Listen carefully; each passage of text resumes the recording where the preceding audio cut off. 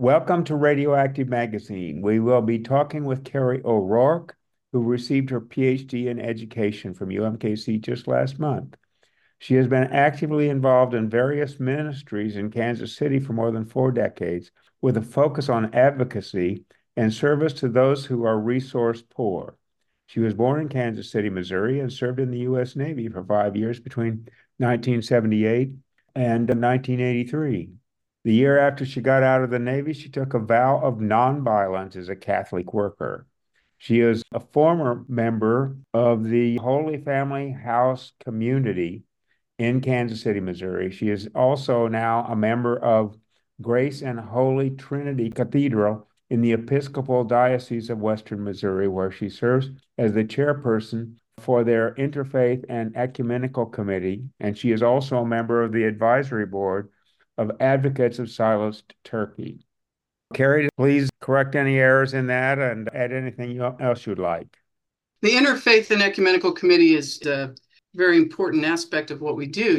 We have to reach out to get to know one another and bridge. We have to get to understand one another and come together, connecting and finding out how much we have in common, finding common ground. Talk about your dissertation topic. My dissertation topic flowed out of this interfaith ecumenical experience. I came to know the Turkic community in Kansas City, which is thriving, and the dialogue through the Dialogue Institute. And it's very interesting. Many of the people who are here are refugees or who are people who cannot go back to Turkey because of their religious and political beliefs. If they went back, they'd be imprisoned and most likely tortured. And I came to know them, and it sparked a big interest for me because many of them are educators and they're doing tremendously great work. And I started teaching an ELL class online. I got invited to do that as a volunteer. ELL. English language learner. Okay. For the Turkish community. And I came to know a number of Turkish people through that avenue and came to know their story. And so many of them were educators. And I can't imagine educators and students being tortured for their faith, but it's happening. And, it just sparked my interest. And that's where led me down this trail, which sparked my dissertation, which is an oral history. And it's really a recording of voices of people who have experienced this genocide that's occurring in Turkey that not many people here know about, especially not in the Midwest. We don't hear a lot about what's happening in Turkey as far as this genocide. And certainly the government of Turkey controls the media, so we certainly wouldn't hear it portrayed as a genocide at all. In fact, the Hizmet people are portrayed as terrorists. And we tend to brand anybody who disagrees with us politically as terrorists now. It's kind of become a catch-all phrase for anybody who disagrees with us or disagrees with any political leader. If they disagree with the political regime, well, they must be a terrorist. My study in the School of Education at UMKC, seeking ways to find how to reach underserved populations, underserved groups, and the Hizmet people do it very well all around the world. That's interesting. So the Hizmet people, I think you talked in your dissertation, and I've talked about followers of Fethullah Gulen. How do you pronounce that guy's name? Fethullah Gulen, he's an imam, he's a scholar, and he lives in Pennsylvania in exile. He's been in exile since the late 1990s in the United States from Turkey. He became an imam in 1958 and has written numerous books, but he became well known through his preaching, and he has millions of followers worldwide now. And his message is very much a message of peace. He's he would be considered very liberal in his Islam. He's very oriented towards Sufism or Sufi. That's his background. He was raised in a a very traditional Islamic family and educated very well. And his message is that of peace, and his message is that of service and working together to build a better world. He's not just trying to build a better community. He teaches building a better world, and especially through education and working together.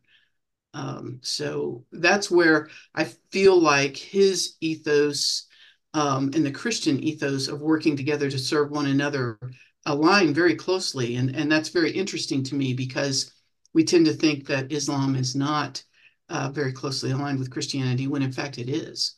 And we just need to keep opening those doors and dispelling a lot of that misinformation that I think we've been fed through our own propaganda here in the United States, especially. So, the Hizmet followers of Fethullah Gulen were, from what I read, supportive of Erdogan, the current president of, am I right, of Turkey, Well, initially, right? they were supportive of a democratic Turkey. And Erdogan originally, professed that he was supportive of a democratic Turkey. The AKP, the party, their democratic party, was originally professing that they were supportive of a democratic party, and the Gulenists or followers of Fethullah Gulen um, were lawyers and judges and civil servants and soldiers and so on. And they believe very strongly in the rule of law. Turkey's only been a country for almost exactly 100 years. 1923, the Republic of Turkey was formed after World War I. And so, they've worked really hard to build a country that was a secular country committed to a rule of law and a constitution. And so, when the AKP party came into power, they really believed strongly in the rule of law and the Constitution, and they worked hard to build fairness and equity and justice into that rule of law. And that aligned closely with what Fethullah Gulen believed. And when Erdogan came in, he professed um, uh, an ethos of less secularism and more Islamic um, kind of principles. They believe in a liberal Islam, but kind of let's focus on character building and moral character, that kind of thing, and that aligns closely with the Gulen belief.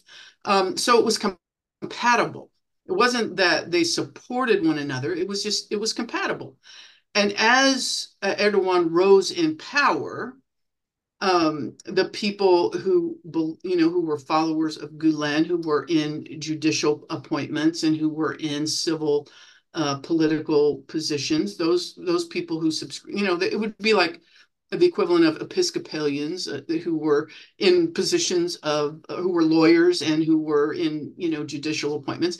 Those people said, let's call to fairness, let's call to equity, let's call, we're calling you to justice, let's call to build a better society that's fair and that's equitable and where the poor have a chance, where the disadvantaged have a chance.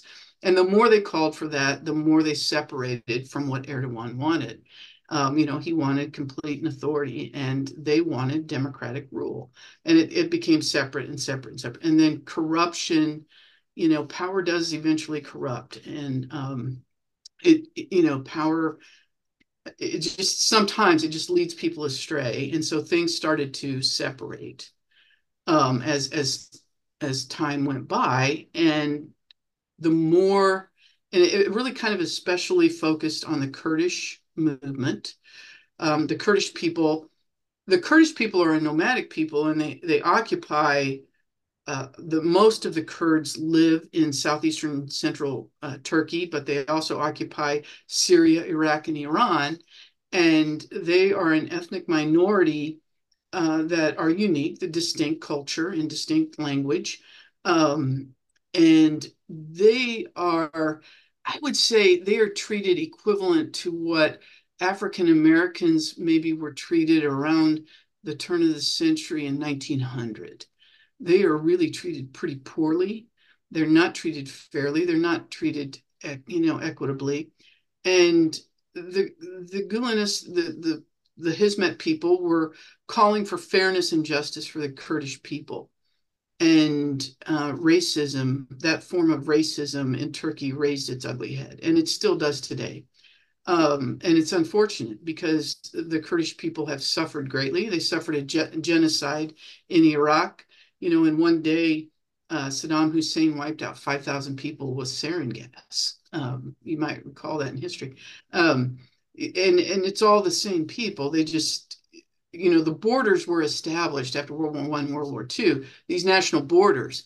They didn't take into account that the Kurdish people existed, and had existed for probably 3,000 years or more. And so they were left out of having space of their own to occupy. And so what's happened to the Kurds has been really awful. And the Hizmet people called for equity and justice. Just as many voices in America, maybe similar to Black Lives Matter, just as many voices in America have spoken up and called for fairness and justice for the African American people and for the indigenous Americans who, the just as our voices have raised up and said the colonizers committed genocide.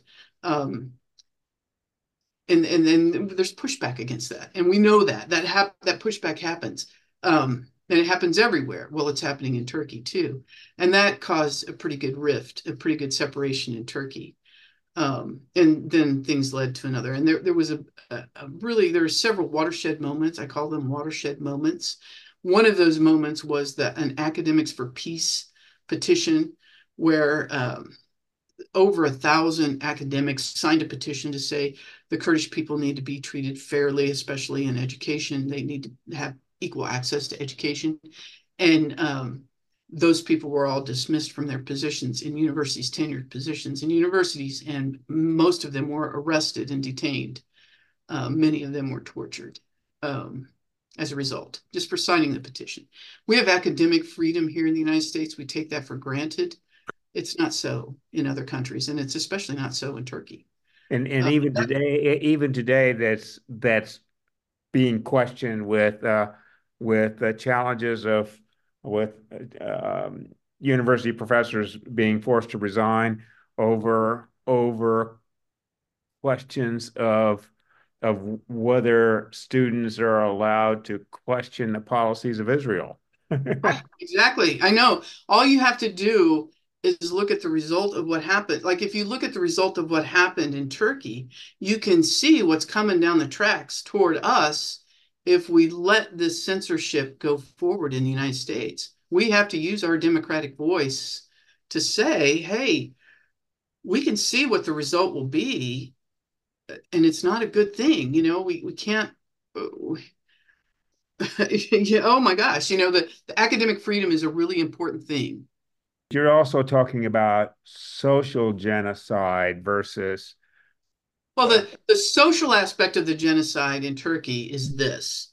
First of all, if we kill them, they're dead, they're gone, right? The person is gone. They don't exist anymore. And so right. theoretically they don't cause any more trouble for us, right? However, if they don't die, what's the social aspect? Well, we imprison them and we keep them there for as long as we can. Some people have been in prison for more than 7 years. Um, we torture them. We seize all of their assets. We take away their money, their house, their ability to earn money. And so, for example, we just take away their ability to live. So they don't necessarily die, but they don't have the ability to live. How are they supposed to live if they can't earn money and they can't feed themselves? In Turkey, all in one day or 1 week, they closed 15 universities and over 1,000 schools, high schools um, and grade school, elementary schools. And they were all Hizmet schools. And they closed those schools. 60,000 students lost all of their records right then. It happened in Turkey. They closed 15 schools, 15 universities, and all of those And professors, hundreds of high schools. hundreds of high schools, and elementary schools, thousands. It was thousands. It was over 1,000. All of those university students lost all of their records right that day. So if you were, there's an interview with one of the students there. She was a junior getting ready to start her senior year, and her records were all erased. They were gone. And she fled. She was in Pakistan visiting her parents at the time because it was summer break. And she fled to the United States and tried to enroll in a university in the United States to finish her degree. And no one would accept her because she didn't have official transcripts. They didn't exist. However, she had kept very careful records, and she was able to make a case at a smaller college, and she finished her bachelor's degree. And she went on to get her master's degree and is now a functioning counselor, and uh, and she's doing counseling for people who refugees who've experienced trauma in the process. What if she hadn't been able to somehow make her case? The world wouldn't have that service. You know what I mean? That world wouldn't have that brain. 60,000 students lost that right then. Boom, gone. Yeah. You know, it just doesn't make sense. It doesn't make sense what's happening. So, So talk about you're saying that Gulen uh, compare his brand of Islam with with what the Salafist um, movement that's supported by Saudi Arabia. oh, it's quite different. It's quite different. I'm not familiar with everything that's happening in the Salafist movement in Saudi Arabia, but I will tell you this. Um, all of the women I have met who are Hizmet, oh, nearly all of them have at least a master's degree, and most of them have PhDs and are teaching. They all are well educated. They all are well spoken, and they all are, all are very functioning members. They are not silenced. They do wear the hijab, but they do not wear a burqa. And here's the other thing: I'm an out lesbian. They have never once batted an eye. They've never once asked. My spouse and I go to dinners with them. We've traveled with them. We're invited to their homes all the time. They've never once batted an eye. They've never once said a negative word to us or questioned or even acted like it was a thing. That would never happen in Saudi Arabia. We are talking with Carrie O'Rourke about her PhD dissertation and talking about the cultural genocide of the Hizmet people in Turkey. And so, Gulen, so what I've read someplace that Gulen was, or Gulen, Gulen, yeah, Fethullah Gulen.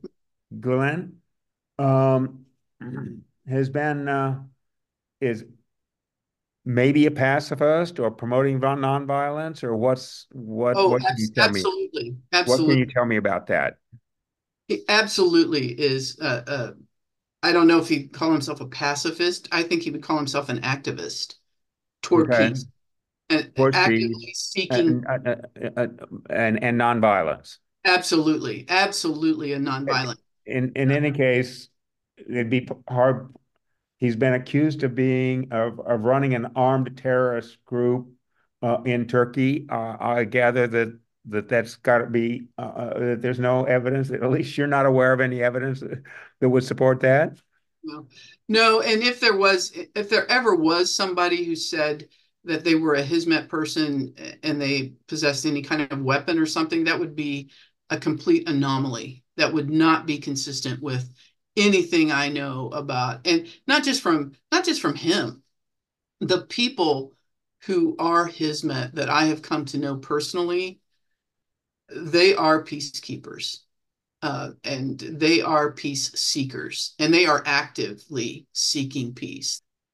The word jihad, by the way, means struggle, Right, right? And right. and so for them, Islamic jihad means inner struggle with oneself and one's own faith, So right? continuous improvement, right? The struggle for continuous improvement, and Okay. that is, and that's a Christian value too. We, Yes. we continually pray. for insight, and to continually struggle to become a better person. And that is exactly the same. Right.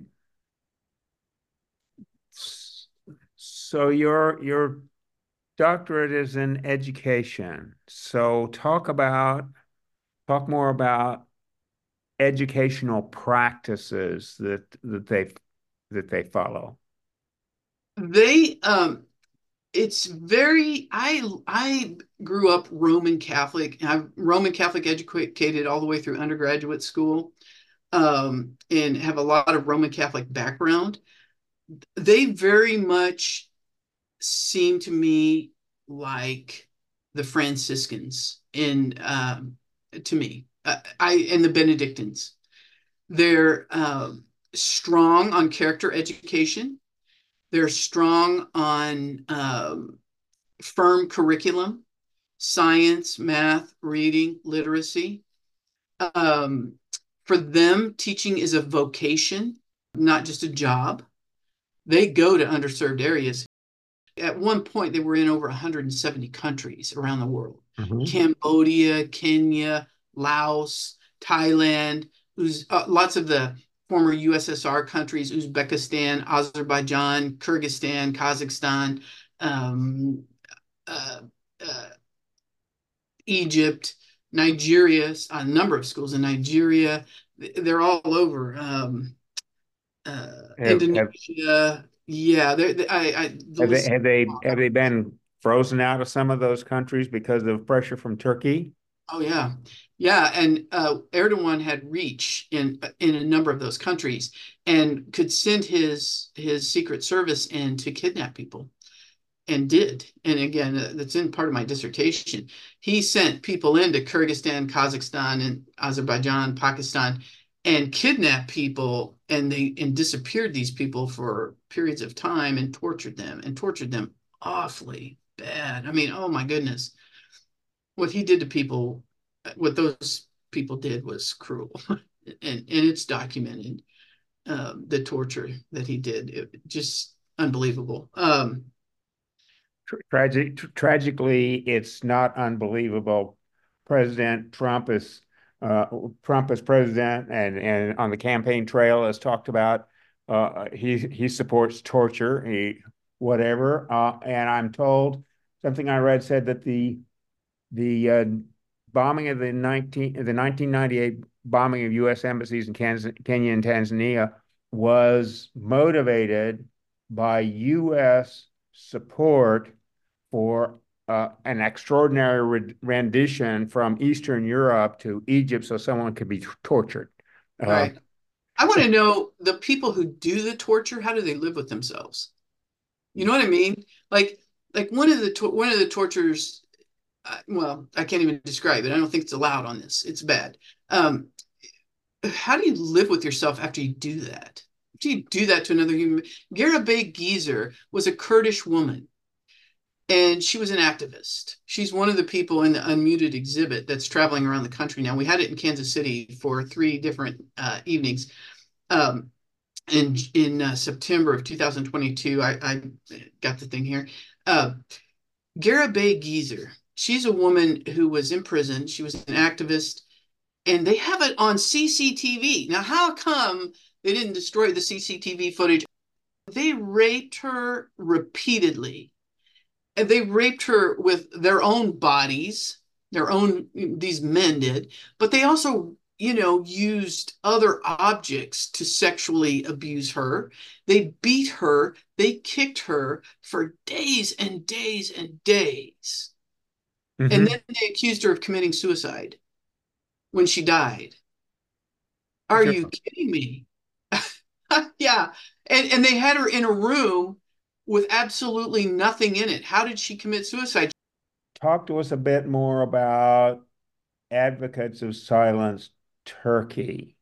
Advocates of Silence Turkey is a really tough organization. I mean, they get up there every day. They are doing something to be heard, to not let these voices go silent. The unmuted exhibit is an exhibit of artifacts that families have sent in of people who have died or people who are still in prison and being tortured. And it's little things like it's somebody's broken glasses that the family got, or it's somebody's clothing item or something, some memorabilia that the family has snuck out. They've snuck it out of the country, and it's here and it's kept in New Jersey, and then we pack it up and we transport it around. It was just in Minneapolis last weekend. I went up to Minneapolis and talked. It's going to be in St. Louis next weekend. It's traveling around the country. How do people, if they're interested in supporting the advocates of Silence Turkey, how do they find out more about that? Google it. It's on the website. There's a website. You can find out it's housed in New Jersey. Also, if you're in Kansas City, Dialogue Institute. It's at 635 in Shawnee Drive. They have a lot of events. Come and meet people. They have Turkish food festivals. They have speakers. Different speakers come. They have breakfast sometimes. You can come in to their events, and then during Ramadan, we have iftars all over the community. We have breaking of the fast, iftar, breaking of the fast, all over the community at various churches and stuff. You come to one of those, you meet people, you get to know a little bit about them, and you get to hear about their stories. Ramadan is a mysterious thing to most people. If you're not Muslim, Ramadan is very mysterious. So coming to an iftar is really cool because you get to kind of just dabble your foot in it and find out what it's all about, right? And so when we host these iftars all around the community, they'll be posted on the Dialogue Institute site, all the dates and times and places. You just get to find out a little bit about it, and it's a easy, non-threatening way to learn more about something you may or may not know anything about. It's kind of a cool event. I love it, and they always have baklava and tea, and it's delicious, and the food is wonderful. We have been visiting with Carrie O'Rourke about her recently completed doctoral dissertation on the social genocide of the Hizmet people in Turkey, in progress as we speak. Links to her dissertation and to the websites for Advocates of Silence Turkey and the Dialogue Institute of Kansas City are available in the description of this episode of Radioactive Magazine. Go to kkfi.org, then select News and Public Affairs, then Radioactive Magazine, then this episode. Tune in next week to hear attorneys with the American Civil Liberties Union of Kansas discuss the issues that they find most pressing at the moment. I'm Spencer Graves. Thanks for listening.